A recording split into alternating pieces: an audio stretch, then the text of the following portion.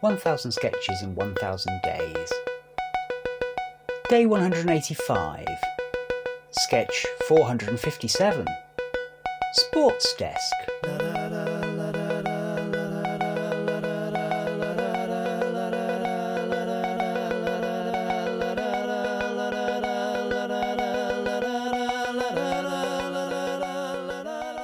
Two parts to this. Selena, I will not make Laura do Selena because she's not feeling very well, although the world doesn't need to know that, but now they do. I will be Selena, and then, I don't know, Alistair, do you want to be Billard? I could be Billard if you so desire. Go for it. Tonight I have with me one of the sporting world's biggest stars, Billard Cuffrey. Thank you, Selena. But I must point out that it's actually the same world as the normal world. Really? Who knew? So, Billard, you've blazed a trail across snooker in the past decade, coming from nowhere to become a household name and win the World Championship an astonishing 3 times. What's the secret of your success? I don't think there is one. Oh, come, don't be shy, Billard. I'm certain there's a secret to your astonishing track record. I'm not. Oh. Well, perhaps we could... Well, maybe... I mean, there's a very explicit justification for my success. Oh, and what's that? I'm good at snooker. Right. Is that all? I'm also good at making lasagna, but I'm not sure that makes a great difference to my snooker. Steve Davis makes a terrible lasagna, and he's a legend. And he wouldn't say, I don't know, that your level of concentration is a sort of secret, No. Concentration helps. You can't keep forgetting where you are or what to pot after the brown. But it's definitely not as good as being the one who's better at snooker. I see. And you don't think there are any other little reasons why you might win the most games? No. Because I was thinking maybe a positive attitude. No. Having a level head? Yes. Oh! It certainly helps to get the head perfectly poised behind the white when cueing. And is that the secret? No. Aiming is quite a well-known tactic amongst professional players. So tell me, the morning of a big game, what do you do? Get up, shower, brush my teeth, have some toast. Toast? Brilliant. Is that part of the special dietary plan? No, I like toast. Sorry, I've tried my best. You know, I respect you as a player and all, but as an interviewee, not so much. Yes, I usually like different slices of toast. Yeah, Because that is like the white ball, you know, and my mouth is like the pocket. So every bite I'm potting a ball.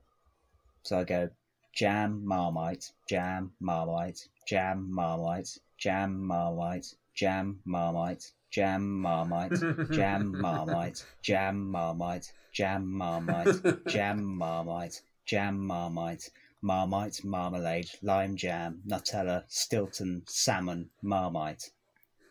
That's amazing. Is that your secret? A 147 of toast? No, it's just weird.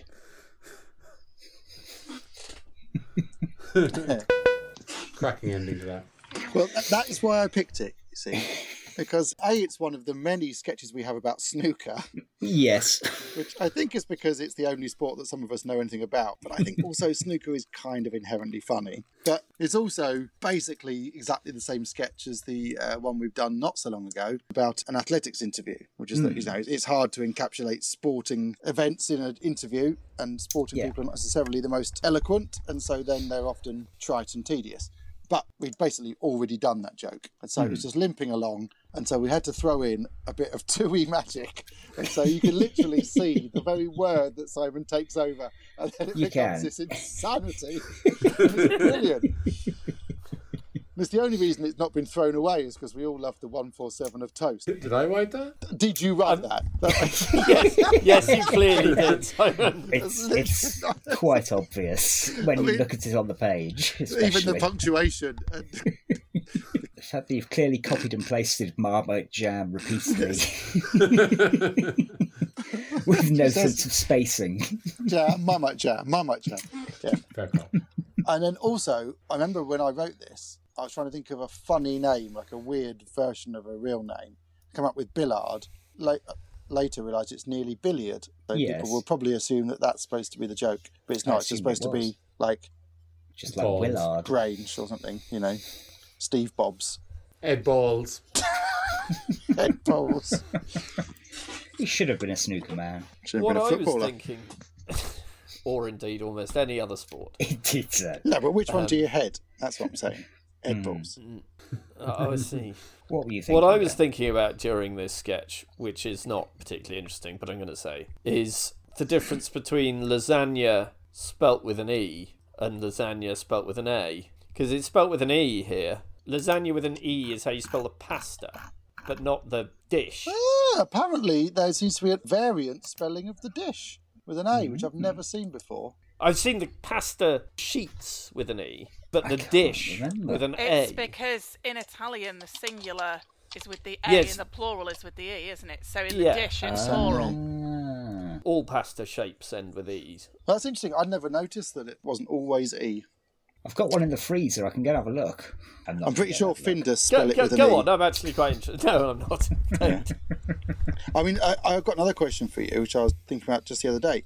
Is the difference between lasagna and cannelloni just the amount of rolling? I think the shape of the pasta is actually a tube, isn't it? Ah, so it's actually It's comes not a in a sheet tube. rolled. Yeah, I think you fill the actual tube shapes. I have But I some mean, downstairs yes, if to you want all to intents- demonstrate. Should we all go downstairs and get our pasta out and just share it with the group?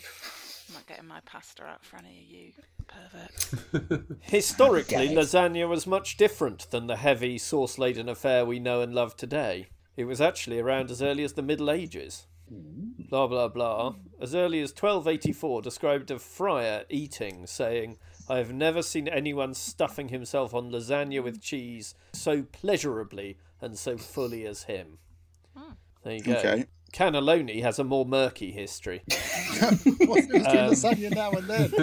Give that cannelloni. What were the dirty friars doing with the cannelloni? Exactly. Stuffing themselves with less. Cannelloni can be made with lasagna, but not the other way round. Makes sense. I'll tell you another thing. When I was a little lad, I read a Garfield comic. Of course, Garfield's, he loves the lasagna, as we know. And I'd never had lasagna at that point. And so I made my mum make it. And I was a bit disappointed. Garfield made it out it would be quite more exciting than just a bolognese high-rise, which is how I thought it. I was like, okay. 1000 Sketches in 1000 Days was written by the Albion Basement. It was performed by Alistair Turvitt and Richard Catherall. It was produced by Alistair Turvitt. The music is by The Evenings. See you tomorrow.